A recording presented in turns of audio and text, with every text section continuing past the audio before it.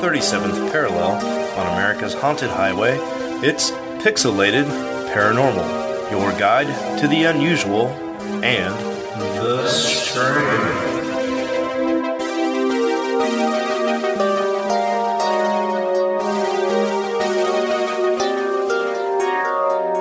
What's up, everybody, and welcome back to Pixelated Paranormal's Halloween Special Part 2. Ooh. Yeah, this puppy's coming to you on Halloween as well. Ain't that special? It's going to be spectacular. Right? You sound spectacular, man. We had originally planned to have Steven from Oh Indeed podcast on, but he is getting down with the sickness, apparently. So he had to phone in. So hopefully maybe we can get him on here on one of the next upcoming episodes. So we wish him a... Did he phone in, or is he still comatose? Because he never responded after. Right. I can't focus. I'm trying to play Mario and watch Stranger Things 2 at the same time. Ow, Yeah. This hurts. Yeah, no, I called him and to check on him, and he called me back and said that he's pretty much been bedridden all day and feels like hell. And apparently it's going around because you sound a little under the weather as well. Yeah, it's upper respiratory infection that my Sojay gave me is the best. Oh, nice, dude. You sound like an 80-year-old smoker. Yeah. I actually had an aunt that had this exact same, like texture to her voice. I really sound like my Aunt D. Oh, Yeah. Auntie Preston. Yep. So, yeah. Well, I'll do my best, folks, to edit out the sniffles and hacking of Preston. If a couple make it in, just forgive me, because that seems like a fool's errand sometimes. Kind of like Sisyphus pushing a rock up a hill just to have it roll back down on top of you. I'm going to make it a very tedious affair tonight, I can tell you that. I'm going to try to mute my microphone as best I can when I start hacking up whatever in my lungs I have left, but, you know. What the hell was that noise? And stomach. Man, I'm pretty sure you're not sick at all, but you're possessed. Terrifying. Halloween special. Get out of my belly. Damn. Well, while you guys are all sick and just hacking up a lung, I'm enjoying myself a Moscow Feed Mule. me, shot of four. Feed me. Yeah, I've got this tradition every year when like the first cold spell hits. I don't wear like long sleeves when I go grocery shopping. I just wear like short sleeves and flip-flops and expose myself to it. And then I drink hard liquor for a couple nights, and that usually kind of builds up the old immune system. That sounds like that's how the Russians do it. The first Siberian frost hits, I'm going to go outside with my cap on and my flip-flops with a flask of vodka. Yeah. Well, you know, that's funny you say that, because my dad had told me once before that our last name actually has Siberian roots. Like we must come from Siberia. And our original last name was pronounced the same, but it was spelled Schwaab. That makes no fucking sense, but I mean, that's Russia for you, man. That's true. Yeah. So, I mean, there you go. I had a guy ask me the other day if I was Russian because of my beard. Yeah. I was like, I don't know, man. I mean, apparently there's a lot of people in Wichita alone that have beards, and I don't think we're all Russian. Although yours is very Viking-esque, so...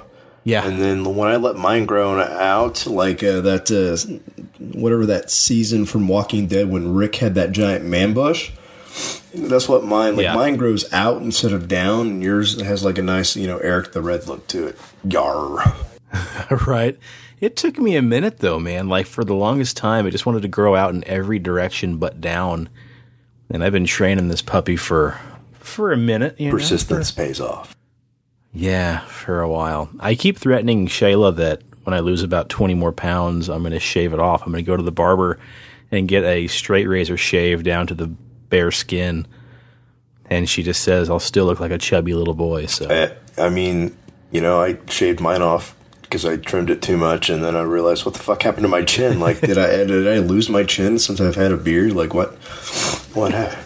No, you just got a second. It's weird. I don't know. The last time I shaved mine off, I was like, yeah, I'm just going to shave it down with like a no guard, so I'll have like an eighth of an inch, and halfway through I'm like, You used to have a chin. What the fuck did... I've got pictures to prove it. Where did you go? Do this to myself? God damn it. Right. I look like the dude off of Men in Black. Just give me some water, some sugar. Don't do that. So, yeah. Yeah, I'm not going to do that again until I lose a couple more LBs, so... Well, tonight's episode, it is our second of our 2 Halloween specials, and I think we mentioned it beforehand. Maybe we didn't, but we're going to talk about aliens and werewolves, and we have a listener Which are 2 story. completely unrelated topics. We're not talking about alien werewolves or werewolf aliens. We're talking aliens, and then I'm going to throw at you some werewolf shit. Yeah. And originally, I had some really fantastic tinfoil hat conspiracies I was going to throw at everybody. And it ended up being a rabbit hole that I simply just couldn't stop going down. So I'll tackle part of my topic at another time because it has to do with, all sorts of stuff. Marilyn Monroe, President Truman, some JFK business. I mean, there's lots of stuff, lots of different directions that thing took, and I'll tackle it eventually because there's more reading to do now. It's about news time anyway. Did you hear that supposedly the president, acting president... That guy that sits in the Oval Office? Yeah, that one. He supposedly made an announcement that he was going to release all the JFK information and files to the public on the 26th of October. Damn it, Donnie, that's the shit that we're talking about. Nice. So I heard on another podcast on Bizarre States, they were talking that on the 26th, he was supposed to make the rest of the file public because it had been long enough. Technically, I don't think he was doing us a favor. I think the statute finally ran out and they were just legally supposed to be revealing it anyway. Says it, unless he reviewed it and found more information to be damning or too important to review. Yeah, I don't think anything is going to be damning on there. I think it's just going to be all the shit that they put in that Kevin Costner movie. They're like, yep, here you go. This is where What's-His-Nuts got it. Right. So, yeah, we'll talk... Martin Scorsese sold it from... We'll talk more about that later. I'm going to try to see if I can find whatever he may have supposedly, released out to the public and add that to the craziness that I've already got written down in my notes. Damn it, Donnie. Release the Area 51 files, okay? That's what we need. Roswell. Fuck this JFK shit. Well, I was watching a documentary the other day, and they mentioned that actually Area 51 is kind of a patsy now, and supposedly all the tech and information and everything has actually been moved, and they're thinking about opening up Area 51 now to the public because there's literally nothing there. So, in a little bit when we talk about aliens, I got a funny story about Area 51 where a guy wrote a book about how it had nothing to do with aliens, but midgets who were lepers. Did you say lepers or lepers? Leopards? Okay. I thought you were talking about baby cats. Nope. That's incredible. Okay, cool. Yeah, we'll get onto that in a minute. So, did you want to jump into your news first? No, I can go ahead and do mine first. So, since we're going to hit on aliens tonight, and Rob's not with us, I thought I'd do a 2-for-1. And Paul Seaburn posted this article on Mysterious Universe titled "Aliens May Actually Be Billion-Year-Old Robots." Yeah. So this actually comes from the Daily Galaxy, which reviewed the study of alien minds by Susan Schneider, where the professor and author discusses her theories that our first meeting with an extraterrestrial will be with a billion-year-old robot. So, Rob, I hope you like them old, and I hope you like them cold, because that's what they're going to be. So she goes on to state that I do not believe that the most advanced alien civilizations will be biological. The most sophisticated civilizations will be post-biological, forms of artificial intelligence or alien superintelligence where they have learned to transfer their consciousness into artificial bodies. So, and does she think we'll actually meet them? Probably not, because they're going to be so far advanced that they're going to look at us and be like, look at these fucking retards, and just keep on strolling. But if we do ever meet them, they'll be like, I don't know, R2-D2s what's that, Data from Star Trek? I don't know. They'll just be... Oh, yeah. I love Data. So, and why wouldn't you not want to be a robot? Because being a robot would basically make you immortal, so you could travel the universe and not have to worry about it. Your species would always survive. You wouldn't have to worry about, like, water, food, and all that bullshit. So... No, you'd have to worry about water because you would rust. Yeah, I'm talking about you wouldn't have to worry about drinking water. Like, as we as humans, if we go on a spaceship, we got to worry about water supplies, toilets, and things like that. You're a fucking robot. You don't need to fucking worry about taking a piss or anything like that. You just get on the fucking spaceship and go, baby. So what do you think? You think it's going to be an invasion of robots, or you think we're going to still get the classic Greys? I wonder if Greys are artificial robots. Like, they are biological robots, and, we've already met them. I don't know. I think that,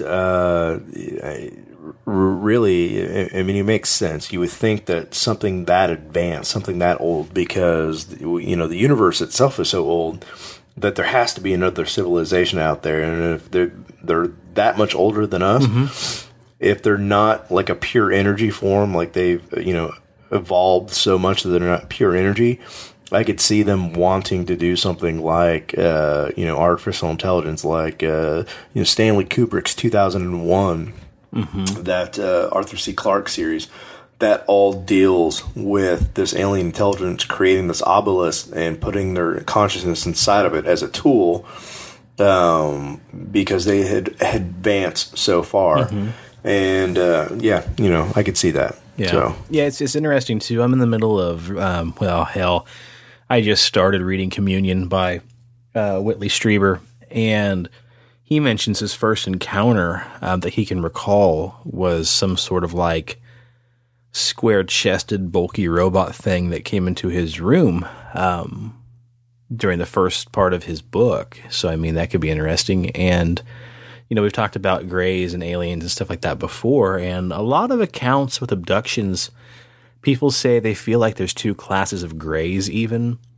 Like, some of the Greys are actual beings, and other Greys are kind of like worker bees, and they're kind of like drones, and they're this bioengineered, like, half robot, half bioorganism, and they've kind of just been, like, rebuilt, I guess. Like, maybe they're, like, dead pieces that have kind of been Frankenstein back together with, cogs and gears and mechanical engineering and stuff like that. So,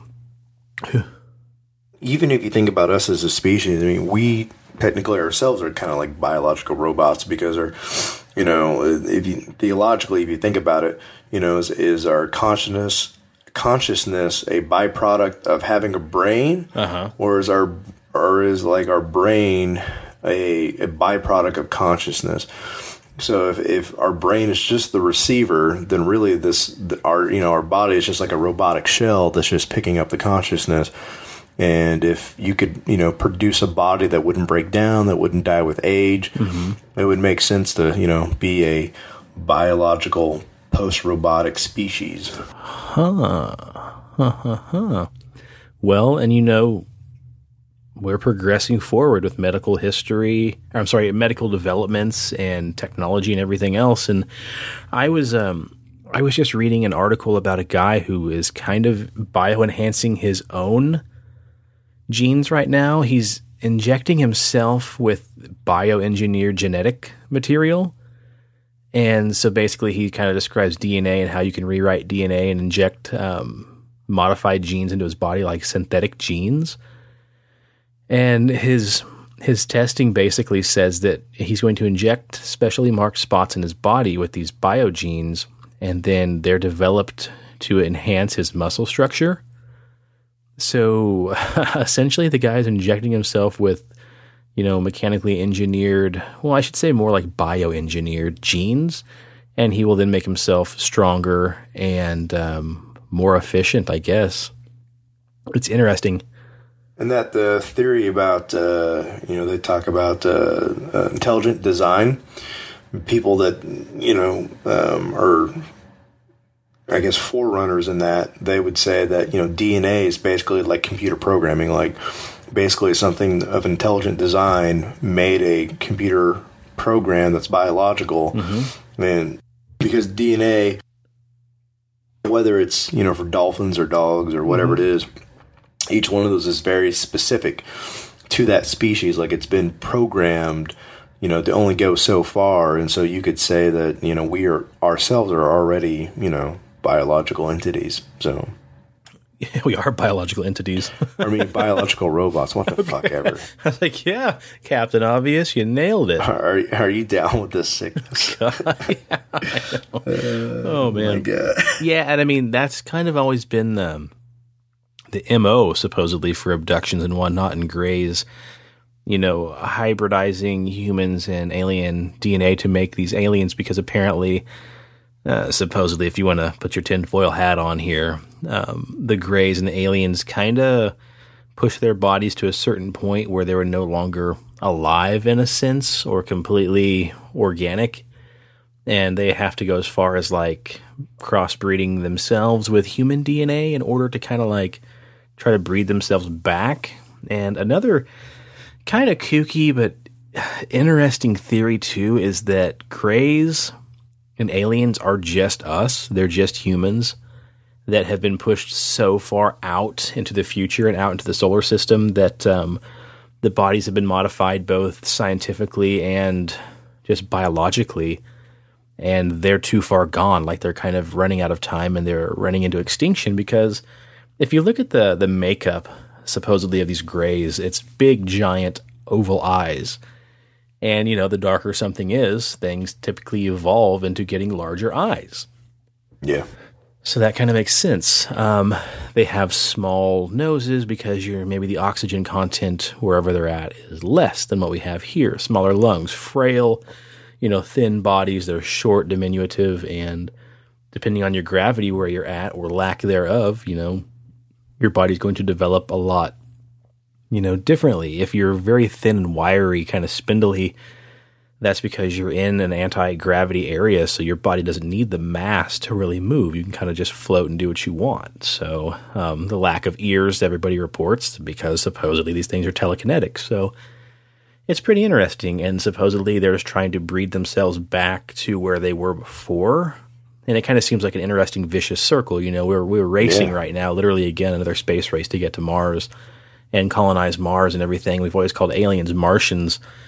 What I was reading is this guy basically says, like, what if we are the Martians? Like, if you watch the path we're on our way towards, we're trying to colonize a different planet. So if you want to say, the multiverse theory, and there's tons of different dimensions, there could be a dimension of Earth where we made it to Mars, and we colonized it, and then things spiraled out of control, and we evolved into something different. So these things cross over to a different dimension. And they're trying to stop us because they're always supposedly afraid of nuclear war, and they're afraid of violence, and we're going to run ourselves into extinction. They love us, right? And maybe it's crazy enough to think maybe that is the case. Maybe they're really worried about nuclear war, and we just say, "Shut the fuck up! We know what we're doing," and we blast ourselves into oblivion, and save for a few short, amounts of people they colonize, and they keep going forward, and they just kind of screwed themselves over because of how hasty the trip to space was, or whatever happens. The end result causes them to spiral out of control into these creepy, evolved entities they are now. So they try to come back, and they try to prevent us, and they try to steal some of us away to do these experiments and crossbreed. And basically kind of save humanity, theirs and ours both. So maybe we're just kind of one and the same. Don't fuck up Earth, pre-humans. So there's the Mars. And this is always kind of like made me curious of why the fuck we want to get to Mars, right? Mm-hmm. I mean, I know that it's in the habitable zone. Get your ass to Mars. Yeah, get your ass to Mars. But it's got 2 oddly shaped moons, and one of them is in a really close orbit to the planet. And every year, it gets a little bit closer, and a little bit closer, and a little bit closer. So they theorized in, with mathematical equations and whatnot, people who are actual scientists, not us, that they said in about 200 years that fucking moon is going to crash right into Mars and fuck it up even more than what it already is. Interesting. So we colonize Mars. We're like, yay, we got here. And then bam. And we're just fucked. We just got destroyed by a Martian moon. We just mess it up again. So, shit. Hey, it's like a waste of time. Let's go to Venus instead, you know? Right, Venusians. Well, if you ask Preston and I, we're being invaded by little green men, little gray men. But if you ask... Or little green gray men. Right. Or maybe orangish gray men. If you ask old Billy Chubby Corgan what he thinks, it's lizard people.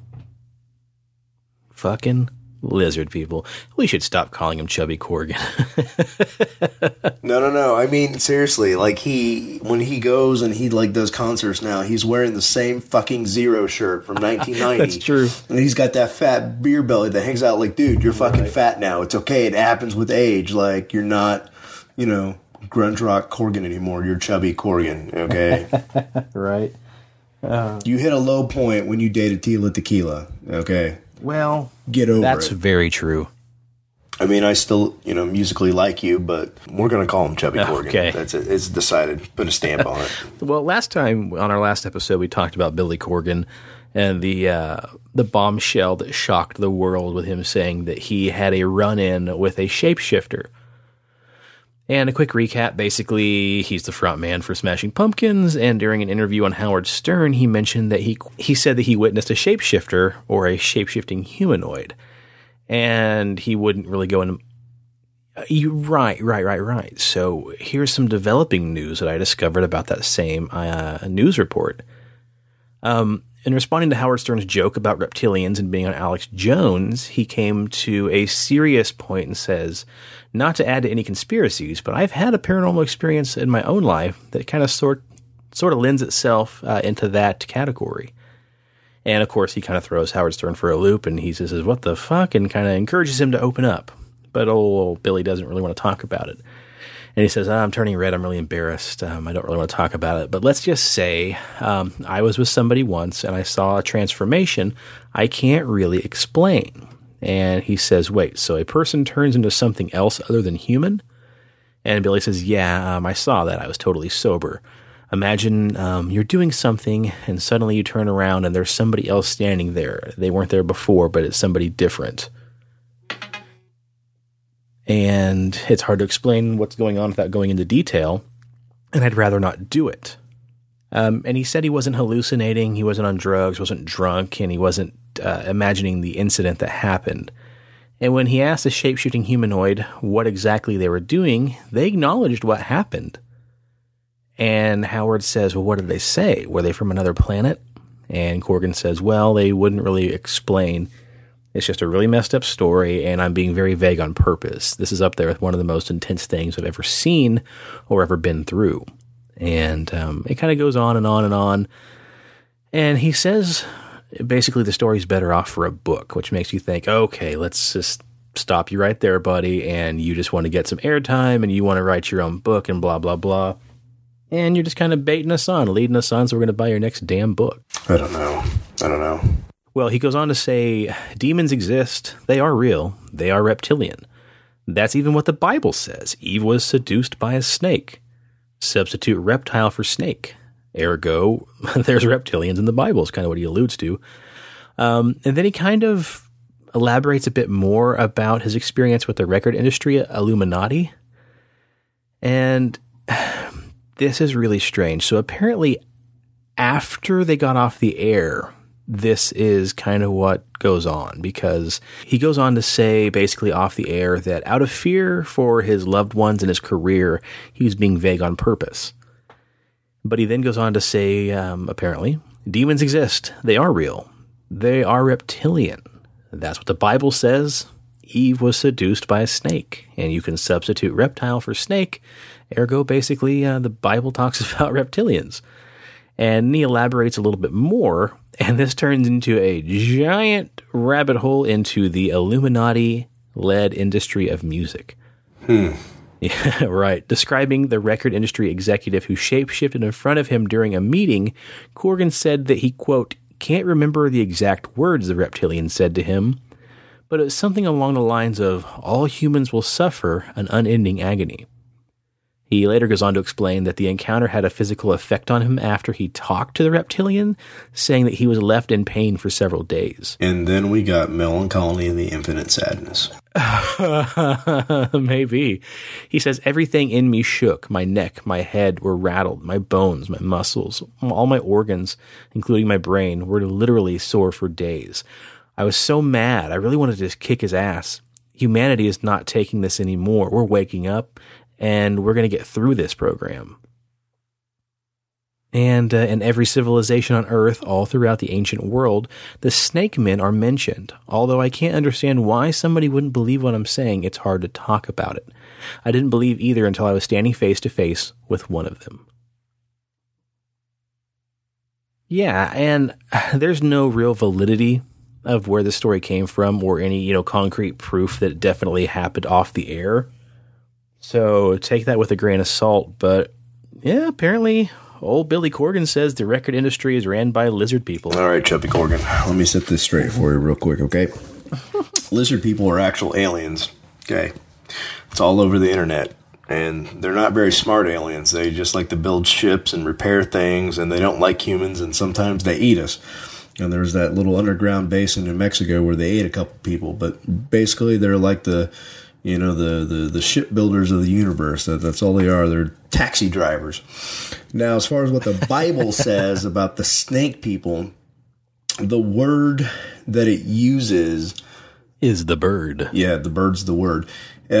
Something that can loosely be translated into the knowledgeable ones, the illuminated ones, the ones with light, the lighted ones, which basically is just saying those who have knowledge, those who are smart. Nothing to do with reptiles. And somehow when it was being translated in between, ancient Aramaic and Greek, some vowels got, mispronunciated, and they're like, oh, they're talking about a fucking lizard. No, they're not. That's not what the original script actually said. God damn it, Billy, just stick to writing music. That's what you do. You write music, you leave all that to the rest of us, okay? That's all I got. That's all you got. End. Case closed. Put a fucking stamp on it. We're done. Yeah. No more Chubby Corgan talk on this podcast. Yeah. I mean, it does lead you to wonder, like, is there a coincidence that, we've got this whole Harvey Weinstein thing coming out that, he's a giant pervert and he basically has tried to sexually assault almost every female actor in the last 20 years. That hits the headlines, and all of a sudden Billy Corgan hits the record saying, oh, no, guys, there's actually lizard people.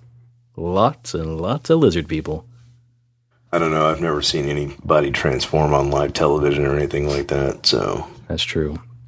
That's true. Well, believe Billy or not, that's one thing. Hang on a second. Well, you can choose to believe Billy or not, and if you choose not to believe him, well, we're going to go ahead and share some stories here. This website's top 21 UFO and alien encounters to see if maybe we can convince you otherwise.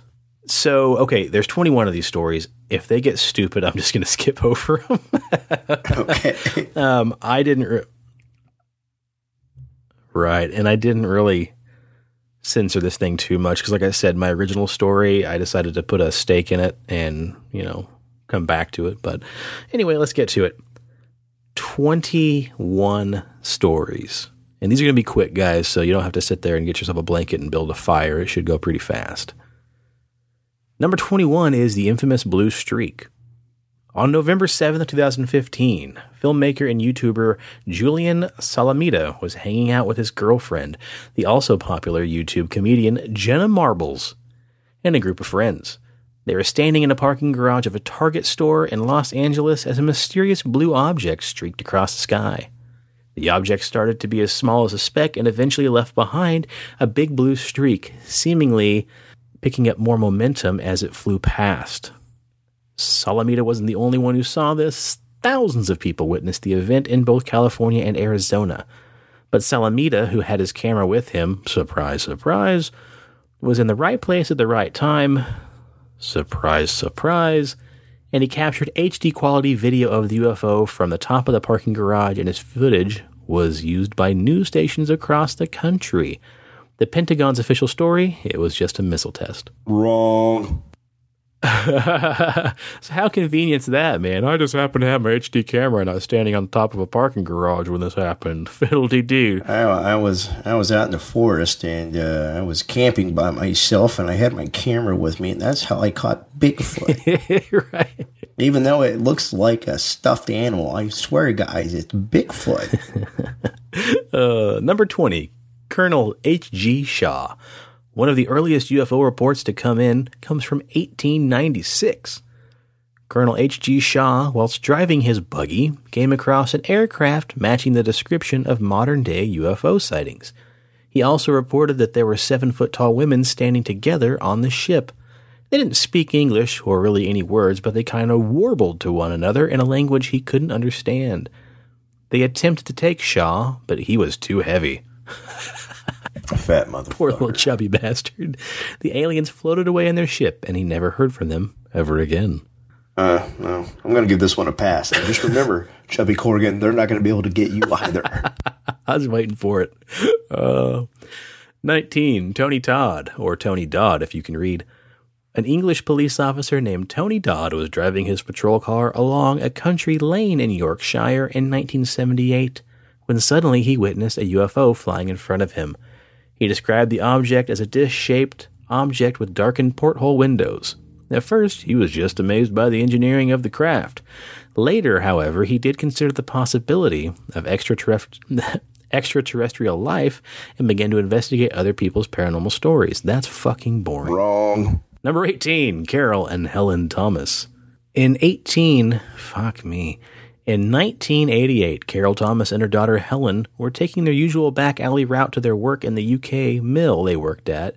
This particular morning, however, was different because they began to hear a strange humming noise and looked up to see a bright light. Both mother and daughter immediately began to feel sick and dizzy.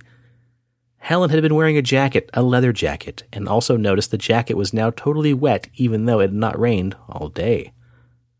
When they finished the walk to work, they were told by their manager they were a few hours late for their shifts. That week, the Thomases both began to come down with similar rashes and generally felt anxious and fearful, but they couldn't think of any rational reasons as to why they felt that way. Hysteria. After dealing with the issues for years, Carol and Helen finally went under hypnosis with Tony Dodd and started to remember their alien abduction and the experiments the extraterrestrials performed on them. Yeah. Look. So that one that you're probably going to cut out that was lame. Well, it had to do with Tony Dodd, man. Old boy came back. Yeah, it reminded me this time. This person that I know that will name unnamed was trying to tell me about their alien spaceship encounter. Mm-hmm. And they were like, "Yeah, I was driving down the highway, and I was in the car with my mom, and I fell asleep, and I had my head on the glass, and I was asleep, and then I woke up, and then I saw 3 red dots, and I said, 'Holy shit, it's a UFO.'" So you saw a radar tower? Wrong. Nice. Well, something tells me Mr. Tony Dodd's going to come on back for this next story damn it, here. Tony. Because number 17 reigns in as the Derbyshire barbecue incident. Wherever there's a UFO in England, there's Tony. There's old Tony Dodd. Great. Mm-hmm. In the summer of 1995, Mike and Debbie, last names unknown, were having a lovely evening barbecuing on the back porch with their friends, Steve and Annie. A bright light suddenly shone on them from out of nowhere and disappeared just as quickly as it had appeared. From the group's perspective, it only felt like a split second, but they soon realized it had been longer than that, an hour or so. Their dinner was also ruined by the time they went back inside. The coals had already stopped glowing and their food was black and burnt on the grill. Additionally, everyone felt sick and anxious. In the aftermath, the group also went under hypnosis by Tony Dodd. In each of their 4 separate interviews, Mike, Debbie, Steve, and Andy described the exact same sort of thing. They claimed they'd been abducted by aliens who had done experiments on them. Dude, I think Tony Dodd spiked the water. That's what's going on. He slipped that party some roofies. Think roofies are running rampant in England? Well, legend has it of the Black Forest UFO incident that UFOs had a big thing to do with World War II. The legend has it that a UFO crashed in Germany's Black Forest in 1936, and according to lore, the Nazis cleaned up the wreckage and hid the crash debris, along with the alien bodies who had been discovered inside of the craft. Those who believe the story also believe that the incident allowed Nazis to study alien technology and advance their aircraft during the Second World War. This really depresses me because the Nazis, I don't want to sound like some weird like Nazi supporter here, but they actually had blueprints for like the Wolfenweiser 10 and the Wolfenweiser 5, which were giant UFO like flying saucers with like anti-tank, tank cannons on them, and they just look like badass war machines. Like, we sold all these Nazi scientists. Like, why the fuck did we not build these and have them in the old US of A? We would have been having a problem with Russia and China right now because we'd have the old Wolfenweiser 10 going over there. Bam, bam, bam. Wolfenweiser. Done deal. Yeah. Do you know what the German word for flamethrower is, Preston? Flamethrower? No. Wolfenweiser? The Flammenwaffe. That's my favorite. It also sounds like a really weird sexual position. Okay, so the next one I've heard of, and they give too brief a description, so maybe I'll come back to it after we talk about it briefly on another episode. The Pascagoula abduction. In 1973, Charles Hickson, who was 42, and his co-worker Calvin Parker, age 19, were fishing off the west bank of the Pascagoula River in Mississippi when they heard again that classic whirring noise and saw blue lights above them. From then, both men claimed to have been sucked up into a spaceship where robots and aliens both ran tests on their bodies. So that's kind of interesting. We're talking about robots and aliens. Right? Please tell me there's a goo girl. Please tell me there's a goo girl. And then number 14, of course, we've talked about the Battle of L.A. or the Battle of Los Angeles a little bit. This happened in 1942 when the American military began shooting at the sky over L.A., claiming a Japanese attack was coming. The battle went on all night long and the entire city went dark. The next morning, however, there were only bullet shells on the ground and no enemy weapons in sight. In 1983, the U.S. Office of Air Force History claimed the Phantom Battle was a result of war nerves. Also known as war. Hairball. War nerves. After the sighting of the lost weather balloon. So the entire city shot an air balloon down? That's kind of goofy. Yeah, the actual photos of that you can find in like the actual newspaper articles, like there's something fucking there. Battle of L.A. is pretty infamous and pretty interesting. And then it wasn't too many years before that around that area, not only like in Upper California, like the Mount Shasta area, that you had all the weird what they called like steampunk airship sightings, and the just kind of went unexplained. And so I think there's something more to that. We're going to give the Battle of Los Angeles a pass. I think that one's a golden nugget right there in disguise. Fair enough. So we'll have to look those up. The Pascagoula abduction and more on the Battle of L.A. Those two are golden so far. The rest of it, wrong. Number 13, Mr. Robert Taylor. In 1979, in Livingston, Scotland, Robert Taylor was headed home from work when he saw a UFO floating in the middle of a field. Two metal balls with spikes rolled towards him, letting out gas and dragging him along the ground. He reportedly lost consciousness. When he arrived back home, his clothing was torn and dirty, and he raved about being attacked. His wife called the cops. Law enforcement investigated the area where Robert had claimed to see UFOs and had found holes and track marks in the grass. Sir, can you tell us what happened to you last night? I was attacked by two big balls and they tore my clothes off. Also known as the Great Scotland Boner Incident. Oh, boy. Okay, so another one that's pretty classic. Clayton and Donna Lee. Just like Barney and Betty Hill, Clayton and Donna Lee claim to have experienced several alien abductions together. Clayton claims that he has been abducted by aliens ever since he was a small child, and Donna believes that an alien abduction caused her to lose her unborn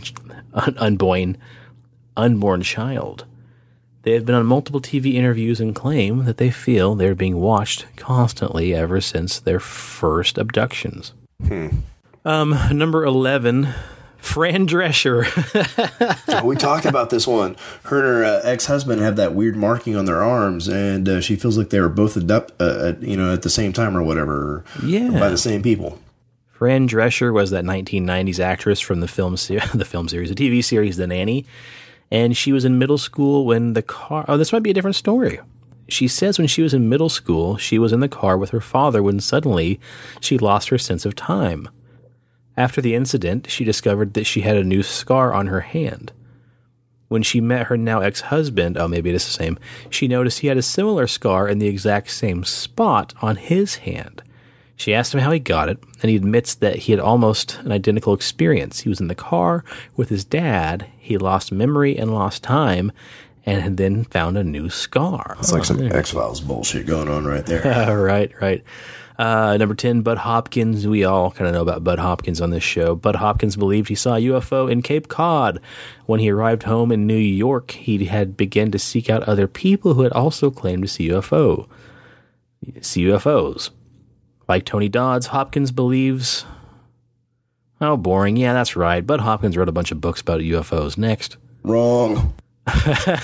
Number 9, the Gundia Mackay abduction. In 2001, Petra Heller was staying over at her friend Amy Rylance's house in the Gundia property near Tiaro, Australia. I butchered that. When she got up in the middle of the night, Heller witnessed Rylance being carried away by a beam of light through a window. Whatever really happened, there was solid evidence of a disturbance. The window was broken, curtains were torn out, and some brush outside the window was burned at the edges. 3 hours later, Amy was found 790 kilometers, roughly 500 miles, away in Mackay, Australia. She could remember little about the intervening hours except for being in a strange rectangular room. What the fuck? That one sounds crazy. Yeah, I'll give that one a pass. The Kirksburg UFO incident. In 1965, an unidentified object fell from the sky and landed in Kirksburg, Pennsylvania. Witnesses say it was shaped like an acorn and had a strange hieroglyphic mark written on the side. Yeah, we talked about this in the Nazi Bell episode because I theorized that when the Nazis, all the cultists got inside the bell and they're like, fuck you, America. And they started that thing up, then they got transported into 1965 Pennsylvania and the government took them. It's like, fuck you, Nazis. Yeah, this thing fell from the sky and they came back and said it was an asteroid or a meteor. And the government and NASA whisked it away. Because asteroids and meteors, people, are always made of gold, and they always have hieroglyphs on them. Nothing to see here. Oh, man. The Claude Vorilhon, a.k.a. Rael story. Claude Vorilhon was originally a sports card journalist before he was visited by alien life in 1973. Vorilhon encountered aliens while visiting a volcanic crater in France. The aliens descended from a spaceship and charged him with a message to give all humanity. After the incident, Vorilhon changed his name to Rael and founded the Raelian movement. Oh, that rhymed. With alien. In order to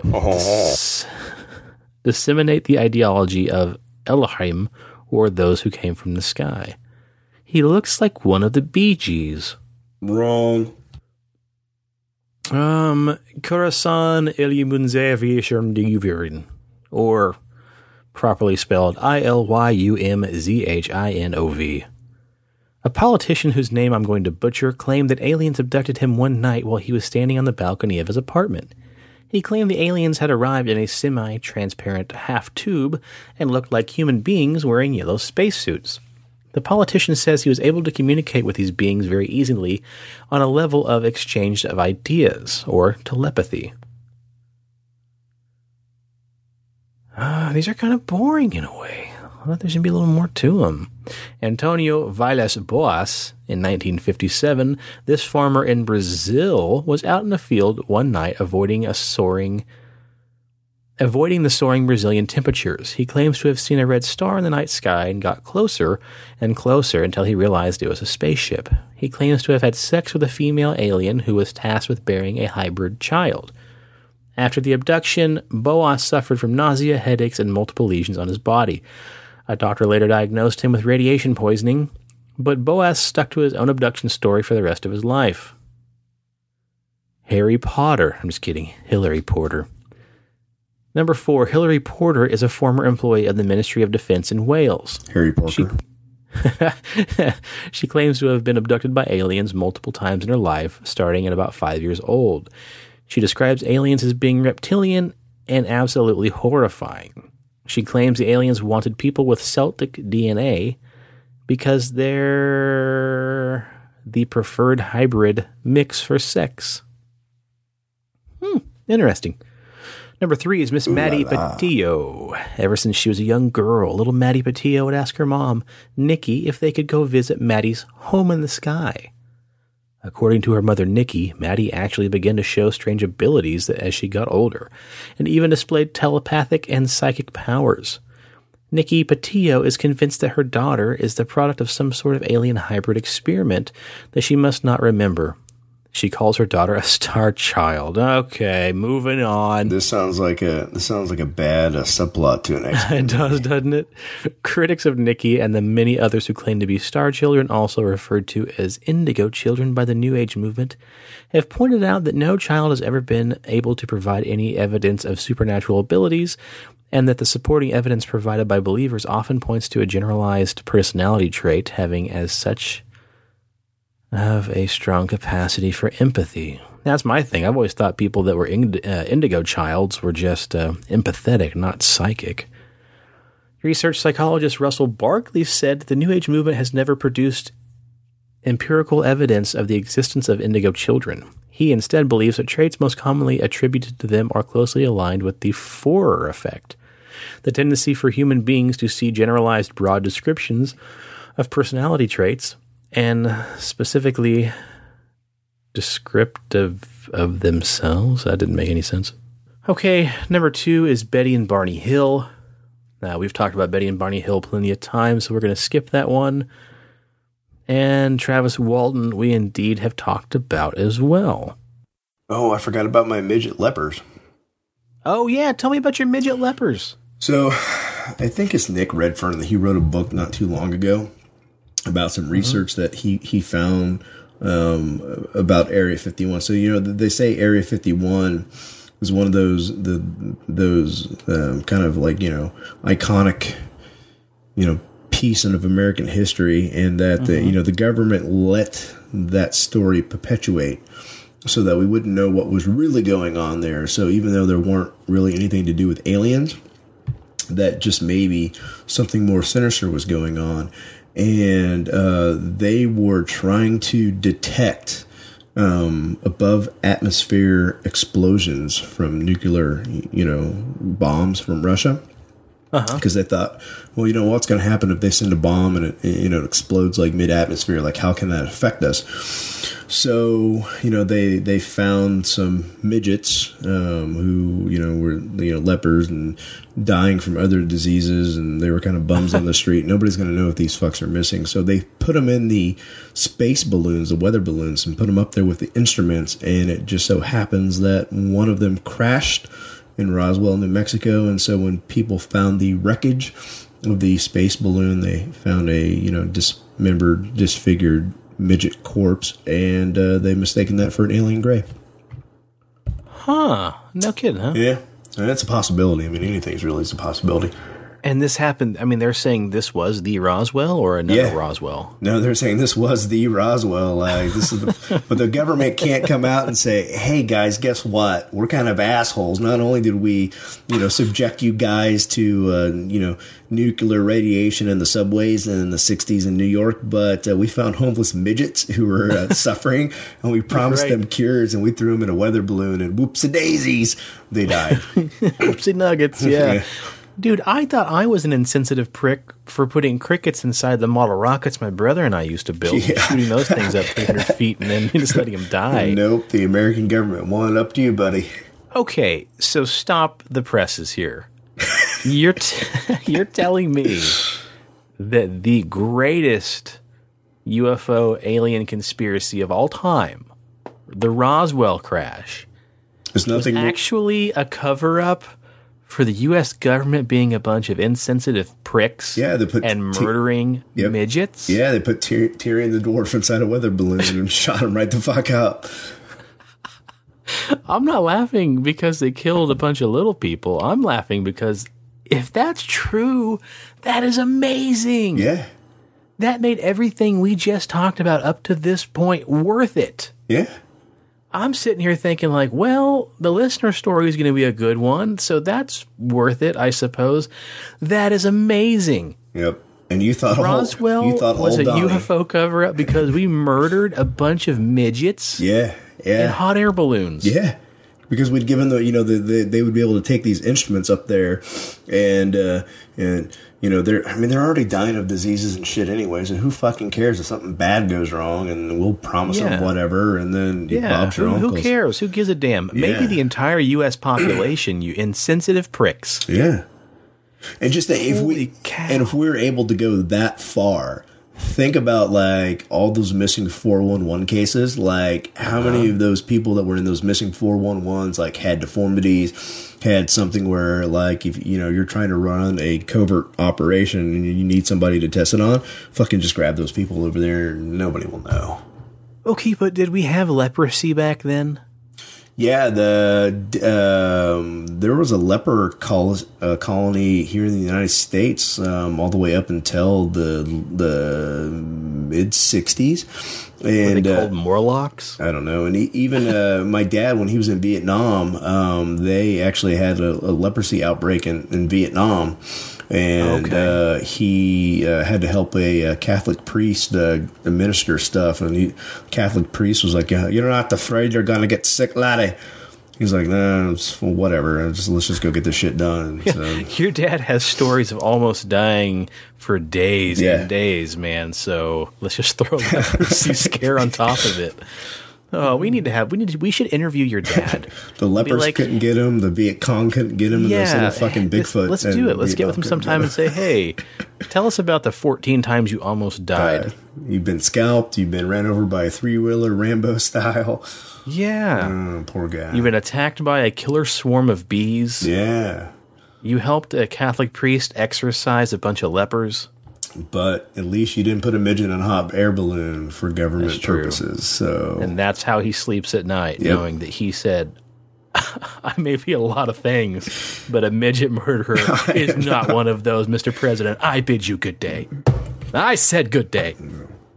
So there you go. That's fantastic, man.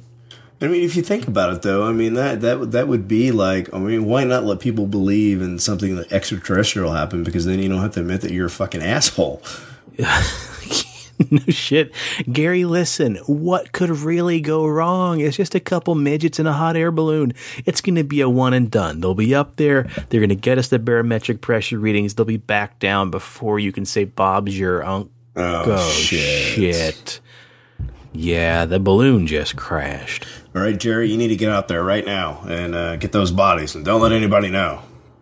No worries, Phil. I got the perfect story. I'm just going to say it was aliens. Poor little guys. No kidding. What the fuck? So what happened to the other ones? I mean, did all the little people die or what? No. I mean, some of them, made it back okay, and the government gave them some money and said, keep your fucking mouth shut, and they, I don't know, probably died because they're, got diseases and shit. So we didn't even cure him. We just gave him money, and they bought a bunch of hookers and blow, and then died 3 weeks later? Yep. Yeah, if you're going to go out in style. What's America built on?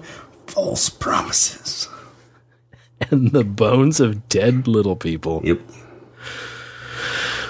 That's the shit we're talking about, Donnie. We need Rob to get back sooner than later because this thing has gone off the rails. We may have one wheel left on the tracks, and baby, it's fading fast. That's fucking like half a wheel. That's true, yeah. Wheel's gone. It's just a piece of metal just dragging.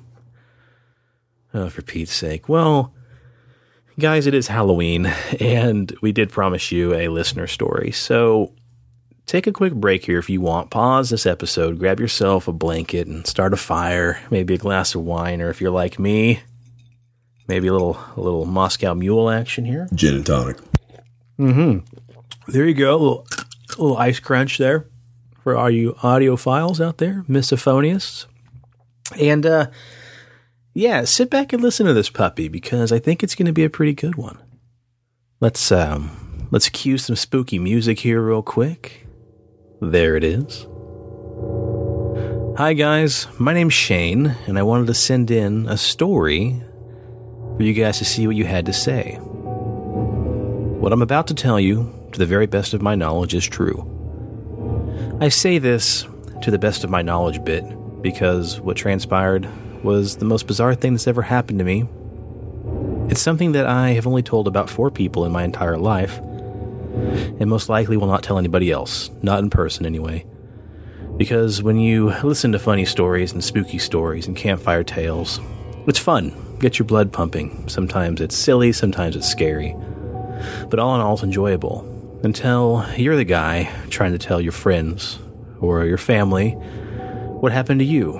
And all of a sudden, it's not cute and fuzzy and funny. It's, holy crap, this guy's a nut job. So I don't tell a lot of people this, and I'm only telling you guys because I want to hear what you might have to say about it. This happened sometime back in the summer of 2011 or 2012.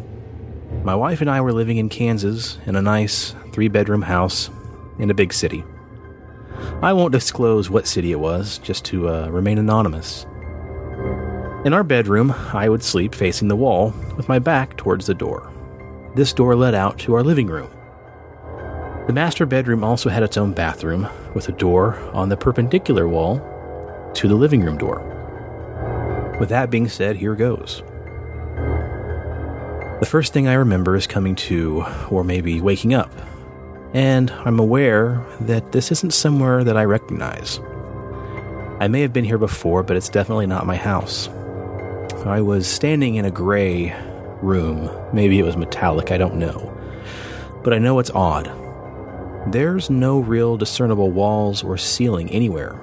It's odd, and I know it sounds hard to understand because it's hard for me to describe.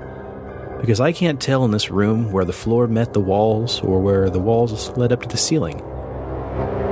There were no real seams or edges. All I can really say is I know I was in a room. There was some low-hanging fog across the floor, so I couldn't really see what it looked like, but I would guess it matched the walls, or the lack thereof. I can't recall smelling anything, but the room is cold, well lit. As chilly as it seems, it's still tolerable, which is odd to me. I feel like I'm freezing, and I'm warm at the same time. It was very clinical, very sterile. While I'm standing in the gray room, just as I start to really think that I'm in some serious trouble, I notice I'm actually not alone. The room is buzzing with conversation, actually, and there are about 5 or 6 people standing around me that I can only see out of the peripheral vision. I feel better that I have company now, but something isn't quite right. They look funny. They look different. The room is buzzing with conversation like we've been in a bar or a large room. I glance slightly behind my right side, and I see a short metallic table. It's about waist high, and it's oddly the same color as the walls and the ceiling of this room. It's hard to describe, but it's almost like this whole room, table and all, is just one giant piece. It's all just one solid unit. On the table, there's a person lying there, and they're strapped down with metallic straps. Are they leather? I don't know. They look leather, but they're metal. Liquid metal? What the hell's going on? Who is that? Who's that laying on this table? Who's strapped down on that table? Who are they and why are they? Then a voice appears in my head. It's disembodied and deep, but it's almost empty of empathy or emotion. And it says to me, "You know the rules." I instantly snap out of this suspicion, and the concern melts away from me as I turn my head back around and I face these odd companions that I'm in the room with. They're thin and short, kind of diminutive in stature. Their skin is orangish gray, and they have these thin lips and short nostrils, almost lizard-like, but their skin is smooth. Their eyes are large, almond-shaped, almost oval. They're dark and they're oily. They're not shiny. They just look like liquid. It's hard to explain. I'm not scared, though. I actually enjoy their company. It's like I'm with friends, longtime friends, like I'm meeting somebody from childhood that I've known my whole life. And it's not just conversation ringing through my ears, there's also music playing in the background. Kind of like 1920s or 30s jazz, like we're in an old prohibition club. And we're dancing? We're dancing. They're swaying their arms around, back and forth, almost like a swing dance, but by themselves. And while others are just moving their hips, I'm smiling and I'm shaking my head. I'm shaking my head back and forth and I'm doing the twist. This is bizarre. Someone tells a joke, and man, it's a good one. We all start laughing. Whatever was said, though I can't recall, it had me laughing so damn hard I was nearly crying. I bent down and slapped my leg just above the knee, and I let out an audible, "Oh man, that was pretty good." And I casually glanced back over my right side, just over my shoulder, and I wiped my eyes dry again because, like I said, I'm crying. The body behind me on the table is a child. I know this now. They're maybe 10 years old. The haircut, it's ambiguous, it's odd. I can't tell, male or female, I don't know. Covering the person's genitals and their chest are these weird metallic leather straps. But I know it's a child.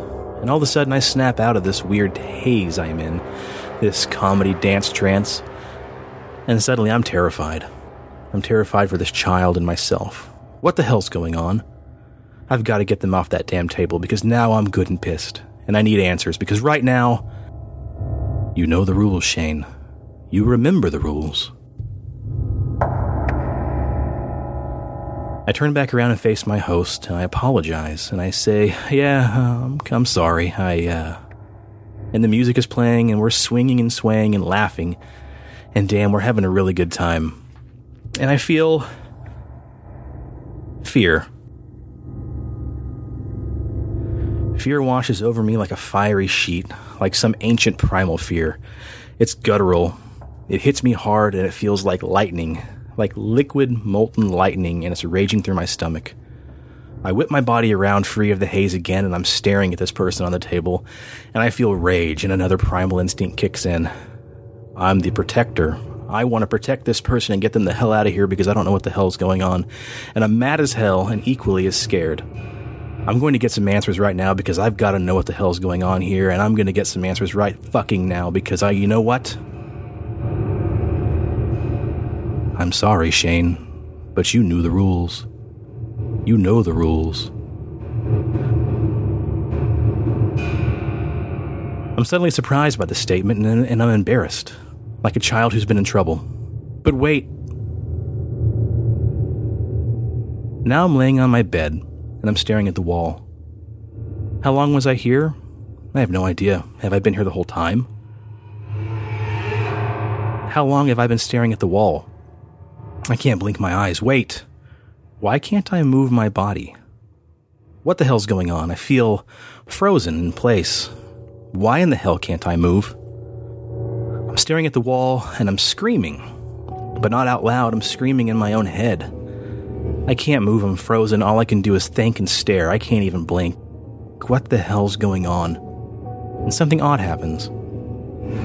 As I lay here frozen, my body in this weird paralyzed cocoon, I hear another me speaking in my mind like I'm having a second consciousness, and it's thinking all on its own. And it says,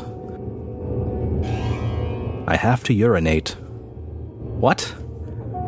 I don't think I have to urinate. I don't have to pee right now. What the hell's going on? And again, this odd second me thinks, I need to urinate now. I will go urinate now. Without my control or consent, my body moves on its own. My arm moves, and I grab the blanket and mechanically pull the blankets off. As my legs swing forward off the bed, my body then sits up. I'm on the edge of my bed staring at this wall. Damn it, why am I staring at this wall? I haven't blinked in God knows how long. My eyes are dry, and they're watery. Where the fuck are you going, you idiot? You don't have to piss right now. Just stop. Figure this out. Just give me the control back. My body stands up, and it turns, and it begins to rigidly walk towards the bathroom, almost like a robot. And then I see something scuttle across the shadows on the floor, and it scurries up the wall. I barely see it, but I know I did see it. It looked like a damn gremlin, kind of like those creeps from the movies, just a little smaller. It scurried up the wall, and then it looked like it almost got sucked into the shadows that were being cast across the ceiling. What the hell was that? I yell inside my head. But forget that, because it's small potatoes compared to what was waiting for me about 5 feet across the room.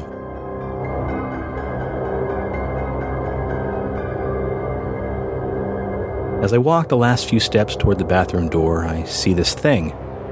It's standing in the corner of our room. Black, oily, like it's made out of thick tar, and it's dripping. Ugh, it's dripping all over the floor. This is disgusting. It's bubbling, and it's oozing, and it's going to be a bitch to clean up. This thing's about 4 feet tall, and it's thin. It's thin like it's emaciated. The arms are way out of proportion. Knuckles are bony, like it has some kind of arthritis. The bones aren't right. The forearms are too long, and the knees are buckly. It's strange. It has a big toothless grin that's almost too big for its own damn head. Nearly from ear to ear, it's almost like some fucking Muppet. Like the top of its head could be unhinged at any time and fall off its jaw. And it's just grinning like this toothless fool staring off into space with these stark white eyes. They're almost glowing. But they don't see me. They're just staring at the bed. Oh God, the bed. What the hell's going on? Where's my wife? I'm steered in the bathroom, and I stop in front of the toilet. I'm getting really annoyed now because I don't have to take a piss right now. But anyway, I reach down and lower my shorts. What the hell? Pee streams in the toilet. A nice, thick, loud stream. What the fuck? I didn't have to take a piss, but now I'm peeing like I've been holding in for hours. Like I've been on a 3 or 4 hour bender at the bar. Then a chill crawls up my spine from the lower of my back all the way to the back of my hair. It's this unmistakable feeling like I'm being watched. It's electric, it's cold, and it scares the hell out of me because I know this feeling, and something is indeed watching me. From where I'm standing, even though I'm still unable to move my head or glance over, I can barely see out the window of the bathroom into the backyard. It's illuminated by the light post that was out back, but something's off. It's too bright. It's too still outside. And something catches my eye. And I then see my voyeur. They're standing out in the light. It's almost like, it's not the first time I've seen them tonight, is it? No, they were there earlier. It's one of those grayish-orange things from that metal room. He's standing still, almost like he's frozen, like he's scared, like a child who's been caught stealing a cookie. I know it. I wasn't supposed to see him. Not like this, but something's wrong now, because the feeling comes to me that I'm a little more in control now, and my body does this about face. And as I turn around, I look out the window and notice a thing in my yard. Oh God, it's advanced towards the window, and it's got its face pressed up against the glass, and it's just staring at me. In a childlike bewilderment, but also like he's scared, like it's telling me you shouldn't have seen me, you shouldn't be here. Fuck you, I scream as loud as I can. God, I yell it. But it's still just in my brain. I didn't make any audible noise, but I'm screaming as loud as I can in my head. Just leave me the fuck alone, I'll fucking kill all of you. You have no right to be here. My legs begin to move again, and I'm walking back to my bed. But not before I see that oily little creep in the corner one last time. It sees me finally, and its eyes get even wider. Again, like it's scared because, again, I wasn't supposed to see it. The eyes are so big now, so wide, it's almost like they might just pop off its damn head and roll across the floor. It knows I saw it because its grin is getting bigger and bigger, and its eyes roll in the back of its head, and it suddenly melts away into the shadows on the wall. What in the ever-loving hell is going on? In my house? In my fucking house? No, you don't. In the exact opposite movement of how I got out of bed, I get back in, and I lay back down. My legs fold automatically like I'm a robot. Mechanically, I grab the blanket and pull it over my shoulder. I try one last fleeting try and get some kind of control of my faculties, but I'm stuck. I start to think about my wife and what I was supposed to do to protect her from these things. And when the world fades to black, I'm almost lost, floating in a sleepy, oily abyss. Blackness.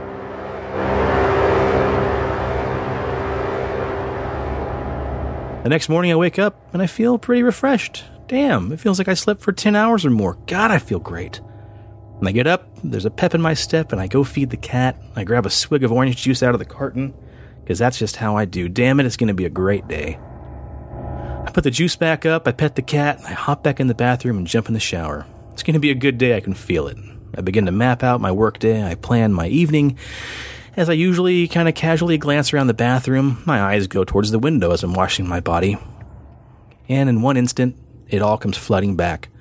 Like a bolt of electricity, it hits me right between my eyes, and I crumble down to my knees. My head's splitting, and there is a feeling like I have a head full of angry hornets. I double over and I feel like I'm going to puke, but I don't.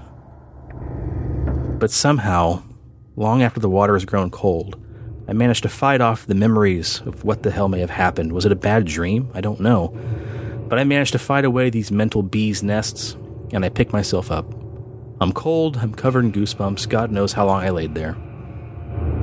What else I don't know is how I got dressed, or even realized that I'm walking up to the parking lot at my work towards the door until I open the front door and my coworker greets me and says, "Good morning, Shane. Wow, you look like utter dog shit. What's wrong?" All I can manage to mumble is, "I'm sorry, I had a bad dream or something." And she stares at me blankly and confused, and she says, "Why would I give a shit that you had a bad dream? Are you a small child? Did you have to crawl into bed with mommy and daddy? What the hell's wrong with you, Shane? You act different this morning. What the hell is going on?" And as I walk away, I try to fight away that swarm of wasps as they creep back into my head. My head starts to buzz a little bit more. And that's the end of the story. Stamp it. It's a done deal. Right. So that sort of reminds me of a couple different things, actually.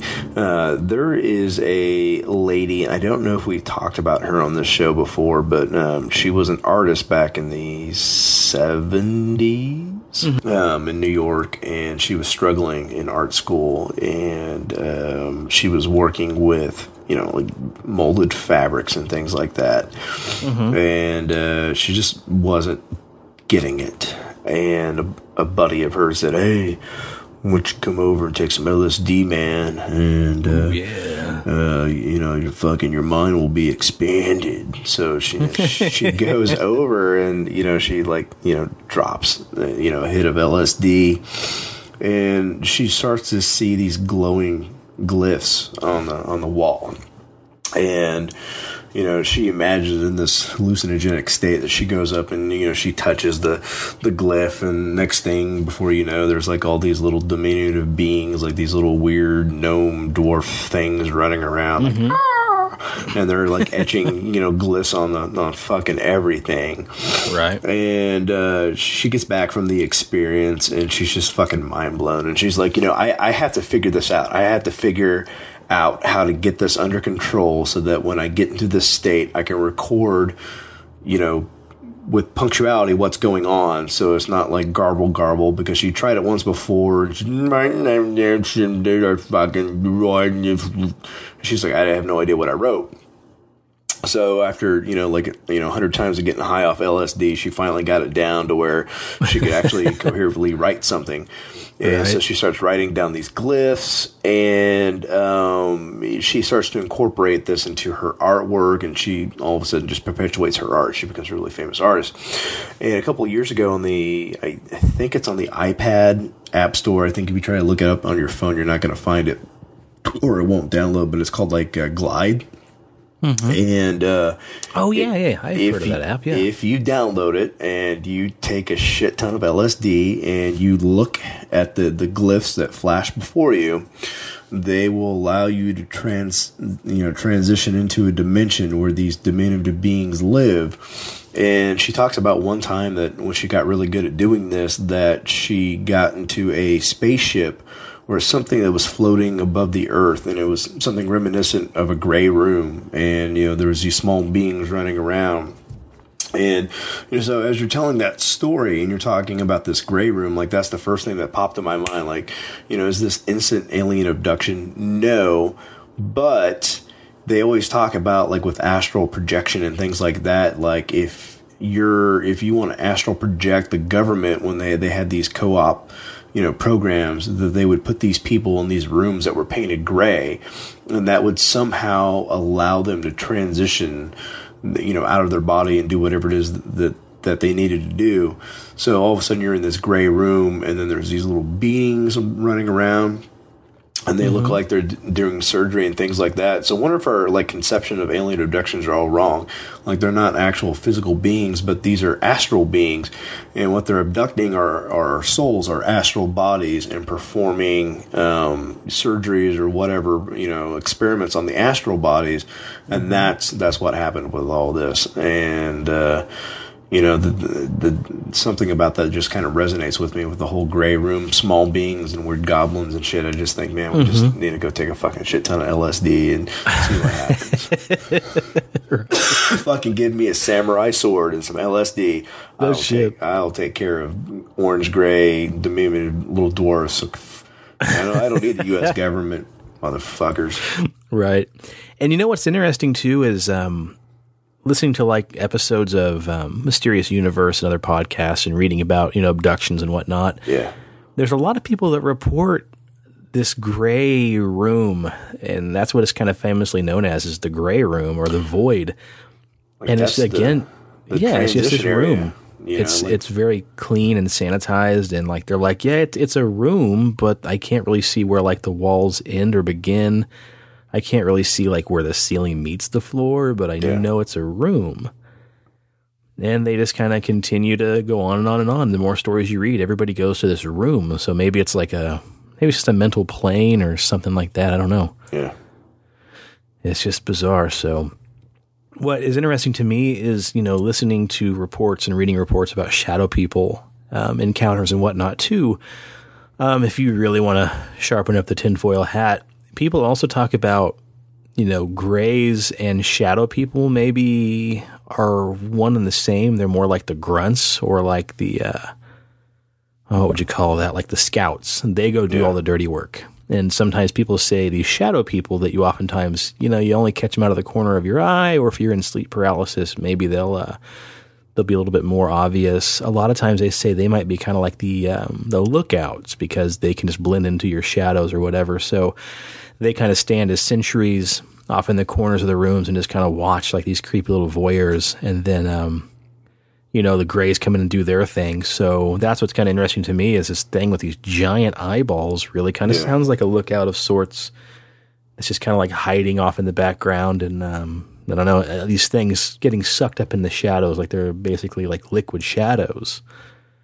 I always thought that was kind of weird. But I don't know. It's you got to really start just wondering, where do you draw the line, right, at some of these stories, because it's okay, yeah, everything's connected, all of it, your aliens and your shadow people, and the shadow people have a leader they call Scratch, and he's this infamous shadow person that shows up with a bowler hat or sometimes a big cowboy hat. He's the master of all of them, and I don't know.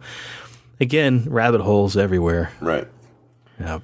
And I think sometimes some of, why you have such alternating stories, like, one person will like see an owl and it's like a 6-foot tall owl, and then another person will, I think it's the way your mind conceptualizes things. Like, you're not so much your level of intelligence, but your level of understanding, like, how open you are to things.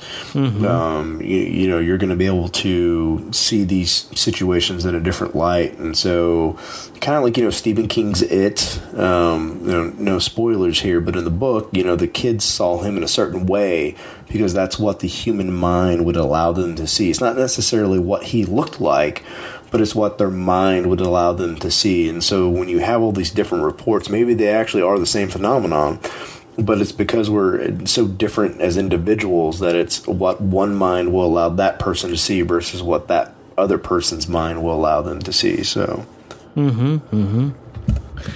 I'm trying to think of what episode of X-Files that kind of concept shows up. I want to say it's The Unnatural.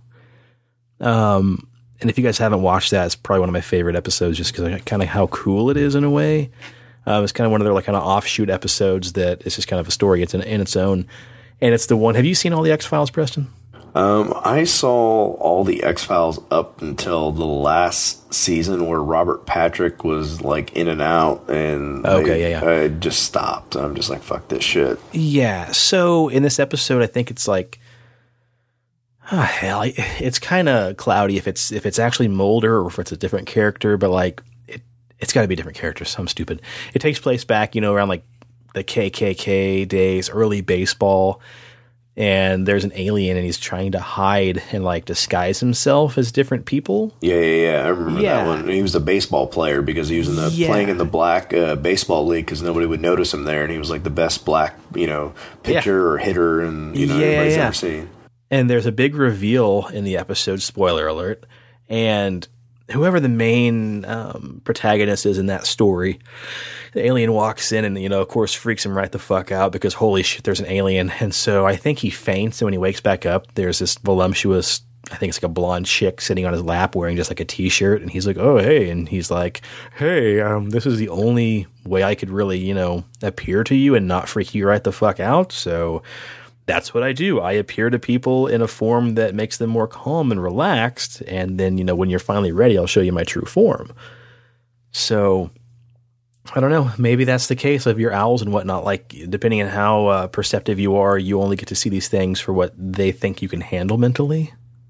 So, like, I think I've said it on an earlier episode, maybe like one of the first couple ones that we did, but like the one shadow person encounter that stands out in my mind was when I was younger, and I was still living with my parents, and I was down in the basement room, and there was this hole in my ceiling, and I wake up one night, and I'm paralyzed, and my head's kind of cocked to the side to where I can actually kind of look up into that hole, but I can't see the rafters anymore. I can't see the water piping anymore. I just this black void, and this hand slowly works its way out of the hole, like it's going to move its way down into the room, and it's got very long spindly fingers. It's got like very long spindly fingernails, and I'm thinking to myself like, shit, this is going to be like some fucking demon thing, like almost like a cross between Stephen King's It and The Creeper.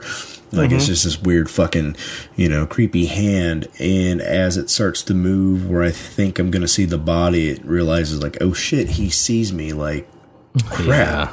So then it moves its way back up into the hole, and then like it's just blackness, and I'm like, why can't I move?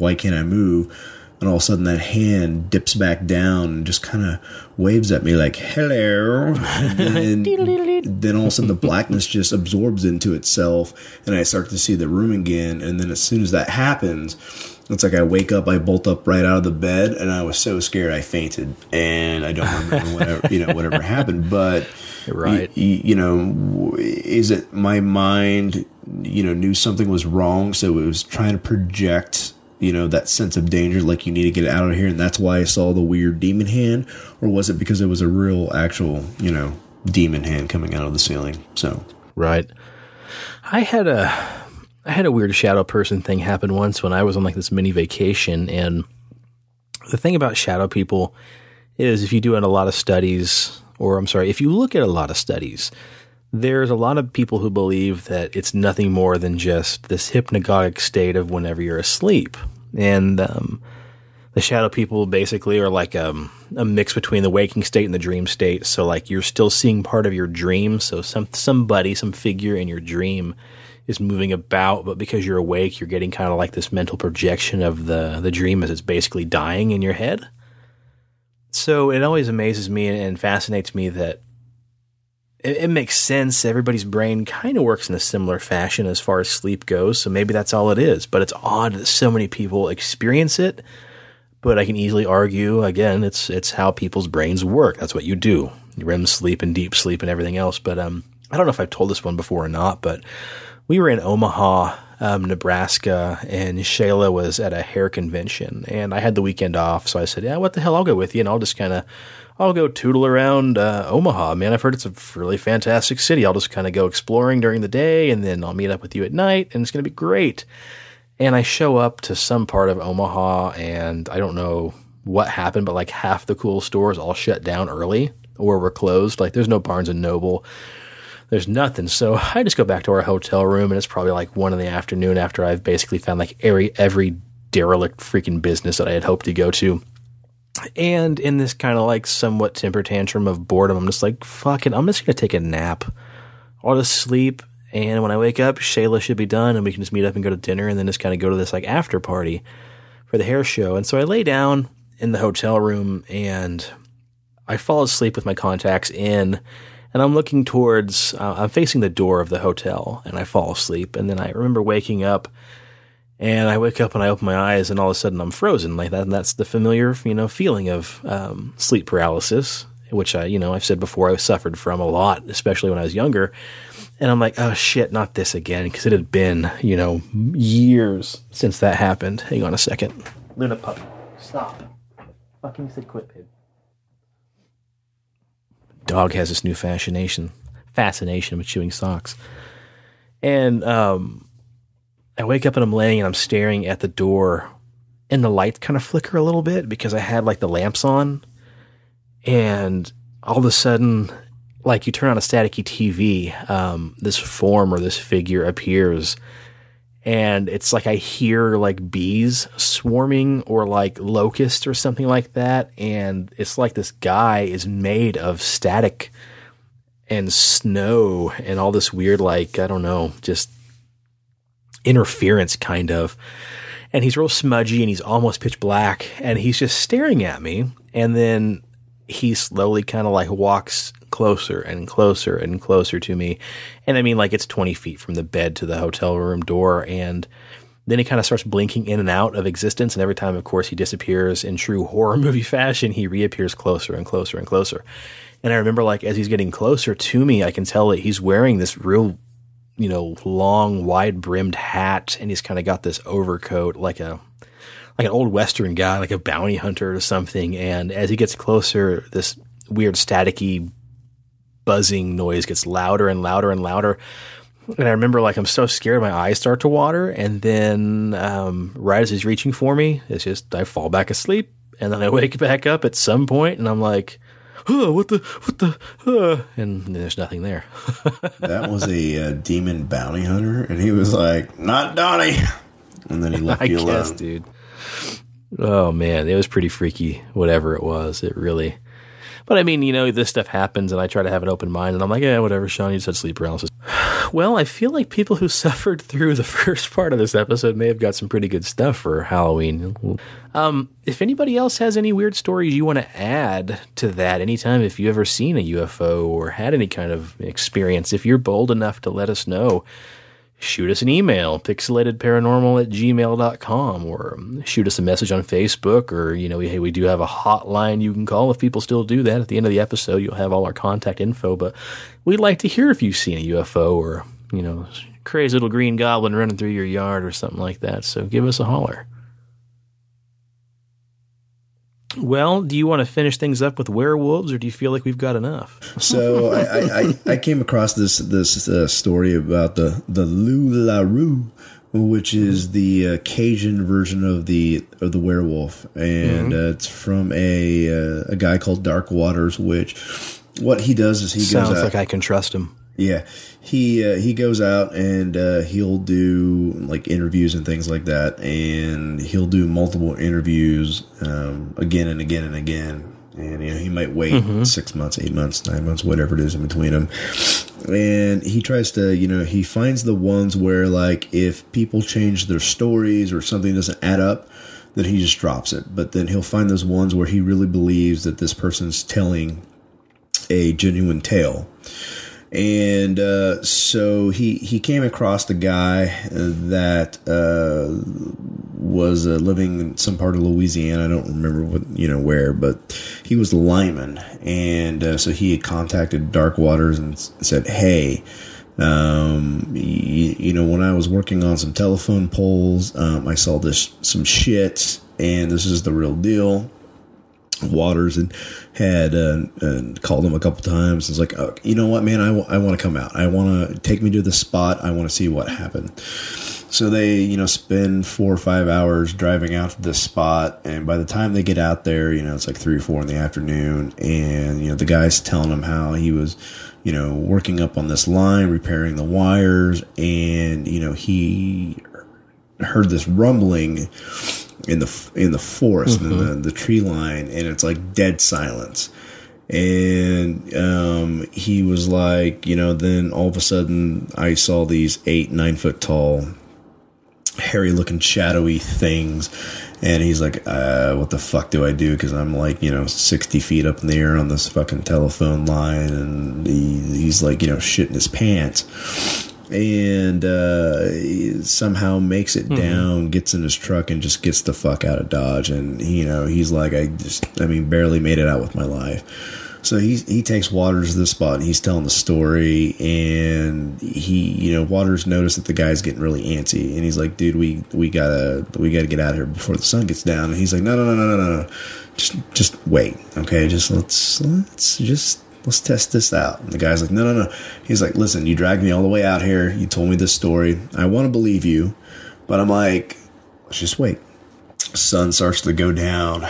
And, the guy's fucking flipping out. He's like, dude, we got to go. And he's like, no, shh. Just drink your tea. Everything's going to be all right. Hey, just drink your tea. And, he's like, the guy's getting in the truck, and he's like, I kind of got like 1 foot in, 1 foot out. And he's like, shh, just calm down. And he's like, and then it hit that silence, that really odd, ominous silence. And the guy, it's an Oz effect where like now the world gets muted. Like there's no crickets, there's no birds chirping. It's just deafening silence. There's fucking nothing. And he's like, I turn around to say something, and I felt the car moving, and before I could grab a hold of the door, I'm watching this car just fucking speed you off. Bastard! Right? This guy just fucking left me high and dry. And he's just like, he's like got this one hand out, like his, where his hand should be for the door, and he's watching his lifeboat just drive away. Ain't that he's about like, a bitch? The fuck do I do? And, so he's just kind of standing there like a statue, and he turns around and he's looking toward this clearing of trees where he can see the trees moving, and he's like, oh fuck, something's coming this way. And he's like, it's dark, and I'm standing, out in the middle of this fucking highway. There's no fucking trucks or cars coming any other direction. I can see this guy like, what seems like miles down there, just 2 little red dots. And he's like, and I still got my fucking hand just hung out there like an idiot. And he's like, then I see it. And he's like, all of a sudden I taste like the taste of blood, in the back of my mouth, like that heavy iron taste. And like, I get the sensation like I gotta pee. And he's like, I don't know what came over me, but this weird sense of fear and all this other crap just hit me. And he's like, and then I saw it. He's like, I saw a fucking werewolf, like a 7 foot tall fucking hairy beast. And then before I know it, I hear this screech, And there's the fucking guy again. He's like, get in the fucking truck, get in the fucking truck. And he's like, so I'm like trying to race around this truck, trying to get back into it. And I'm like, you motherfucker. And he's like, oh man, I'm so sorry. He's like, I thought that you were in the truck, and I got halfway down the road and I realized, man, you weren't fucking in there. But I came back. And so he's like, the Lou LaRue's real. So he goes on to tell these other stories. There's a story about an old, kind of like an old redneck dude that lives down by the border, and he's got Lou LaRue's, or Mexican werewolves basically coming across, and he's shooting at him. And so you can look him up on YouTube, Dark Waters. He's got all these different werewolf tales, and so this guy who's like, listen to all these, is like, dude, I gotta prove this to myself. Like, dude, I gotta go find these fucking things. So he contacts Dark Waters and it's like pestering him. It's like, where are these werewolf encounters? And so Mr. Waters is like, you don't want to go find these things, because once you find them, they find you, and it ain't a good deal.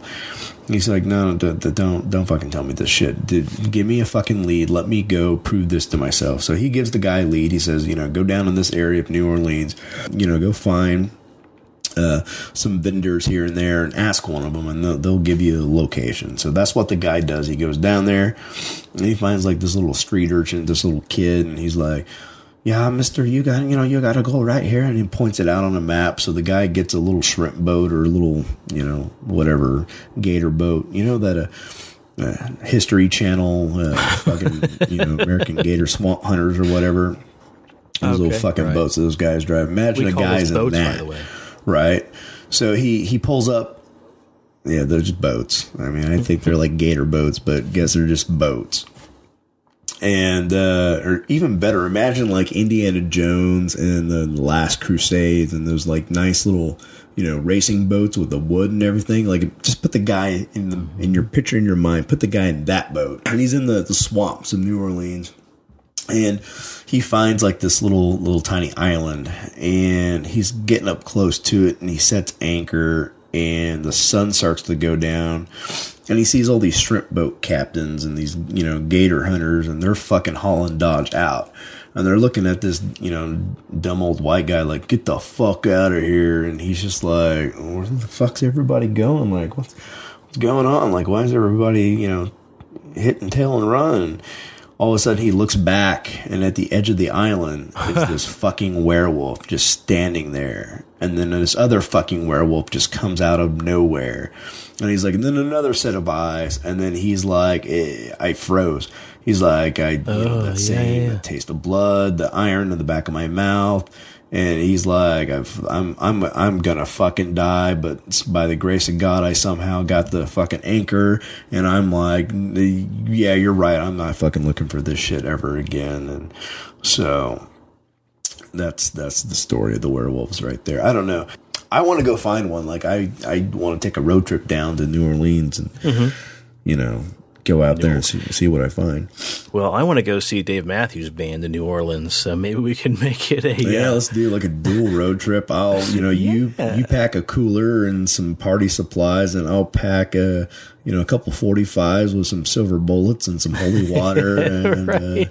Whatever else werewolf hunters need. A few broken radios that you Frankenstein together. And yeah, I mean, if you're going to go werewolf hunting, I think that you need to be, you need to be prepared. Don't just go out there in a fucking boat. Like, fucking bring a 45 with silver bullets. Like, look up your werewolf lore and come prepared. Oh, that's awesome. Oh yeah. You don't go to an exorcism without a Bible, do you? I don't go to exorcisms, period. Well... Oh man. Well, fuck, dude. It's been almost. We're. If I could speak, it's getting close to the 2-hour mark, so we should probably cut this puppy up. I'm going to assume that with edits, we're going to be around an hour and 45 minutes. So, man, we keep delivering. Yeah, we do, man. Well, it is, we're recording here on October 27th, Friday. It's about 12:45 in the morning. Have you watched any of Stranger Things Season 2 yet? I'm 3 episodes in. Damn, Daniel. I made it home early enough, so we watched episode 1 right before you and I jumped on Skype, so it's pretty good, dude. It kind of felt like coming home again. Yeah, I like that they added Paul Fraser in there as a scientist. That's pretty fucking cool. Yeah, that's pretty neat. Well, we'll keep it pretty spoiler free, but yeah, you got some interesting new characters, man. Yeah, the Red Ranger plays a new character in this season, and Samwise Gamgee shows up as a character. Gosh, yeah. So that's pretty cool. Yeah, it's pretty interesting stuff. If you guys want to hear a really good insight about Stranger Things, jump on to Nerdist and check out the Nerdist podcast. It's one of the most recent episodes, and Chris Hartwick actually interviews the Duffy brothers. And it's pretty fantastic as far as like finding what they went through to make that show. Like 15 or more networks actually turned them down and said, guys, you have to either do a show about kids that's lighthearted and aimed towards children, or a paranormal show where your lead actors are freaking adults, because nobody wants to watch a paranormal show with a bunch of 12-year-olds as your lead characters. It's not going to go anywhere. It's going to fail. And jog on, guys, because we're not going to sign up for this. Man, they're fucking wrong, dumb motherfucker. Yeah, dude, it's crazy. And, take that, Fox. And it's cool because it's based, around the Montauk Project and stuff like that. And apparently in the very beginning, I was reading that they actually wanted to have this take place in New York. And then, as things mature and evolve, they ended up taking, a new, what do you call that, set piece. And, it takes place in the little town that it takes place in. But it's pretty damn interesting. And they said that they've already greenlit season 3 before season 2 ever even hit the actual airwaves. So, we're going to get a season 3. And they said that they could take it to about 4, maybe no more than 5 seasons if things keep going in the right momentum. And at first, part of me is like, what? That's just 4 seasons? And I'm like, Breaking Bad kind of did it right. They went with basically 5.5 seasons, if you want to count the fact that they split that one into 2 seasons. It was just enough time to get a perfect story. Get in and get out. Yeah, don't drag it on. Don't fucking. Yeah. So, who knows? Get to the point. Yeah. Shayla said that we're not going to binge this show. We are going to watch 1, maybe 2 a night, because she wants to kind of do a slow burn as opposed to just jump in and what now? We watched it in 9 hours. We were finished, and now what? So, yeah, we wanted to originally binge it, but we stopped at 3 for right now. So, yeah, savor the flavor. Savor the flavor. Hell yeah, dude. Well, I was. I shouldn't say I was let down about 1922, but I just wish that maybe once a Stephen King story made into a television movie or television show could just stay with the story. Don't think that you've got a better ending because people can't wrap their brain around symbolism. Why do you build me up, Buttercup, just to let me down? I wanted so much for that. I thought it was a series, and I stand corrected. It was just a movie. And after watching the movie, I'm like, fuck, I kind of wish it was a series now, because you moved so fast on some really important stuff. And I feel like maybe it could have been like a 2-parter or something. But yeah, I don't know. Check it out. Make your own assumptions. But I'm going to give it a solid C+ in my book. I'm going to give it about 1 3/4 Boykins, because I just didn't really care very much. Just remember, Hollywood, you're not a dirty old man who's been hit by a car and has wrote, 19 number 1 bestsellers. So fucking stick to the script. Right. Apparently, Hollywood, you're just a dirty old man who wants to lay with every up-and-coming female actor or intern or, who knows, pizza delivery girl. Fucking Illuminati reptile bullshit bastards. Pizza delivery woman. Have you watched the Good Daughter yet? The Good Daughter. No, I want to, man. Is it good? As far as Kevin Costner movies go, I'm not a giant fan of Kevin Costner. I think that he's probably my least favorite actor. Like, most of his movies are just overproduced shit. Yeah. But there was something about that movie that was just pretty good. So, is it... is it Stranger Things worthy? No. Is it, maybe a little bit better than Pet Sematary? Yeah, just a little bit. So. Yeah. Oh, yeah. But If you didn't waste all of your Halloween listening to this episode and you still have a little bit of time left and you're like, I want to watch a scary movie with my loved ones, I'm going to give you the top 5 movies that you could watch on Halloween that are, good as gold. Oh, yeah. So coming in at number 5, a 1973 TV movie, Don't Be Afraid of the Dark. Huh. And I'm not going to read the description because it's really fucking long. Just, Google that shit. Yeah. Coming in at number 4, Gargoyles. Another old movie from the long gone times of 1972. Yeah. Supposed to be a really good one. Coming in at number 3, Plague of the Zombies. Has Christopher Lee, Peter Cushing, and was produced by Hammer Films. It's a Hammer film, huh? Yeah, and some of their stuff in the late 70s when they started mixing genres like Kung Fu and Dracula and werewolves and, country westerns. Like, those are some of my top horror movies. So go look up The Seven Brothers versus Dracula. That one is a pretty good one. Night of the Demon was a 1957 black and white movie starring Dana Andrews. That's supposedly supposed to be a really good one. I'm pretty sure I've seen Night of the Demon, actually. The Ninth Gate. I haven't seen that one in a really long time. That stars Johnny Depp? Yeah. Oh, nice. So, go give those a whirl. Oh, yeah. Dude, and go watch The Gate. Have you ever seen The Gate, that old 80s horror movie? No, I have not. Who's in that? Oh, dude, classic. These little dudes, little dorky, 10-year-olds, find out that if you play, I don't know, let's just say it's like Zeppelin. If you play the Zeppelin record backwards, it's devil speak, and it will open up one of the gates of hell. So one of the little dorks does it. Fuck yeah. And opens up a giant, chasm in the backyard, and it unleashes these tiny little claymation demons. And they run amok, and it's amazing. It's one of the best, worst movies ever. Best, worst movies. Well, dude, I say we cut it here. What's some podcasts you want people to listen to? So, even though Big Steve couldn't be with us tonight, please go check out his podcast with our other buddy Brady, titled Oh Indeed. They talk about video games, nostalgia, pop culture, and, sometimes Steve, buying a bunch of shit at garage sales and, getting the deal today. So check it out. If Steven was an X-Men, his secret power would be to find incredibly great deals at garage sales. How are you going to help Magneto take over the world? Well, you need to buy this at this garage sale for $2.99. Fucking hell of a steal. Yeah. I found a giant plastic jail cell at a garage sale and got a hell of a good deal. $5. They wanted $25. I talked them down to $5. Boom. Let's go catch a Magneto. He can also get you an Ouija board for a buckaroo. I love how you call it an Ouija board. That's what I do. Okay. Owagii. Ouija. Ouija.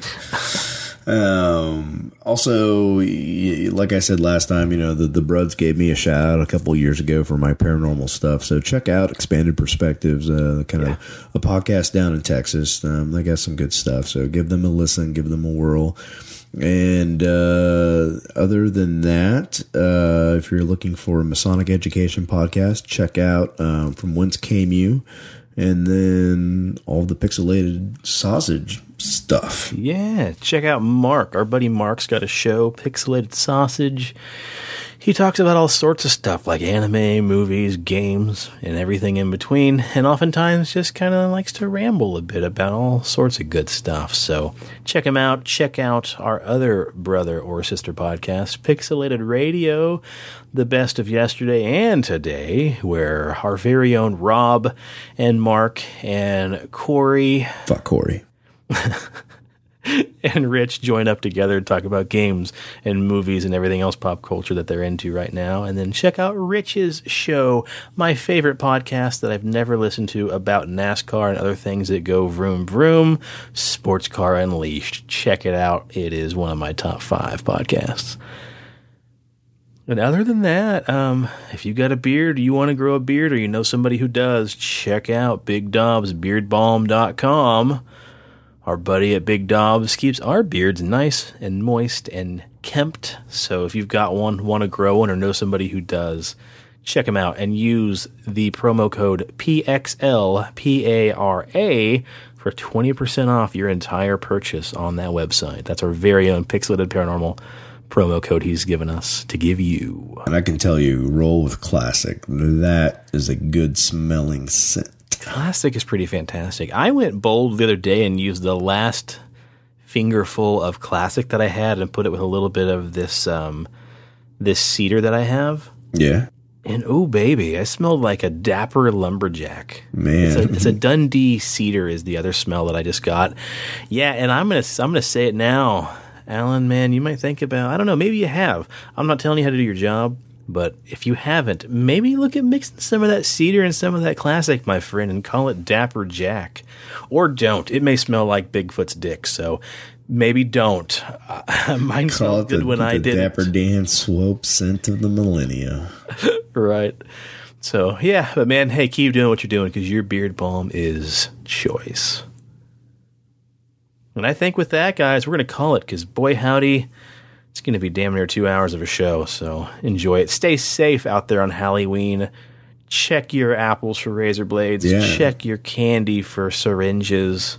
Don't take red balloons, and just remember, trick or treat. Trick or treat. Yeah, so thanks, guys, so much for listening. Happy Halloween, and we will see you guys very soon. Thank you so much. The cast at Pixelated Paranormal would like to thank you for listening to this week's episode. Pixelated Paranormal is here to tell you tales of the fantastical, the strange, the unknown. Tales that will move you a little further down the paranormal highway. If you'd like to share your own listener story, we would love to hear it. You have two ways. One, email us at pixelatedparanormal@gmail.com. Again, that's pixelatedparanormal@gmail.com. If you'd like to leave us a voicemail, we have that set up too. Dial us at 707-523-4263. Again, that's 707-523-4263. We'd really love to hear from you. Again, thanks for listening to this week's episode of Pixelated Paranormal, your guide to the unusual and the strange.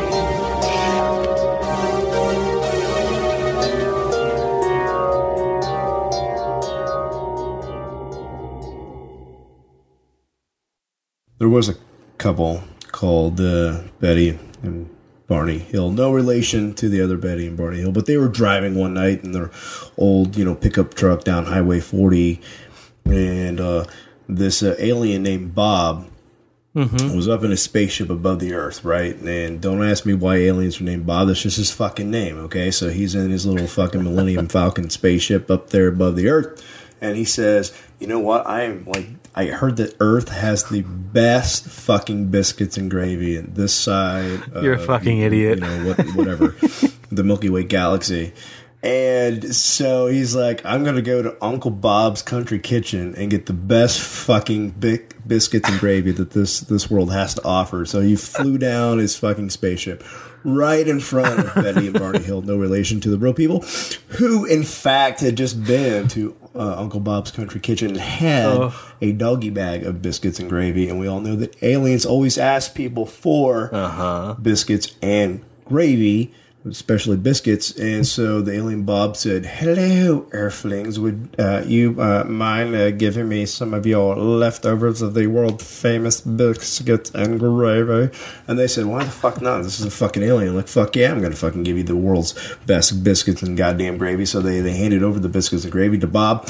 Bob got back up in a spaceship above Earth now. He's floating up there. He's fucking eating the biscuits and gravy like, this is the best fucking shit. He's shoveling his mouth. Nom, nom, nom, nom, nom. Then these other aliens who, they're like round like basketballs, and I don't know their fucking names, but they're fucking ugly. And they're in this giant fucking ship, and they're like, we have to build this super duper galactic interstellar, space highway, and Earth is in the way. What do we do? Do we spend the 700 million rubles and destroy it, or do we spend this? And they're like, fuck it, let's just press a button like on the Death Star, and then bam, Earth is destroyed. And you know what, folks? Bob was the last known person on the face of this galaxy, universe, whatever. to have Uncle Bob's famous biscuits and gravy, and he was sad for a second, and he threw it in the trash receptacle, and then he took off on an adventure with a towel. What the fuck is wrong with you? And that, folks, if you want to introduce your children to the world of extraterrestrials, you tell them that story at bedtime, because that is a one and done bedtime story that I found remember that my son loves. When we were out playing disc golf and you told me that story.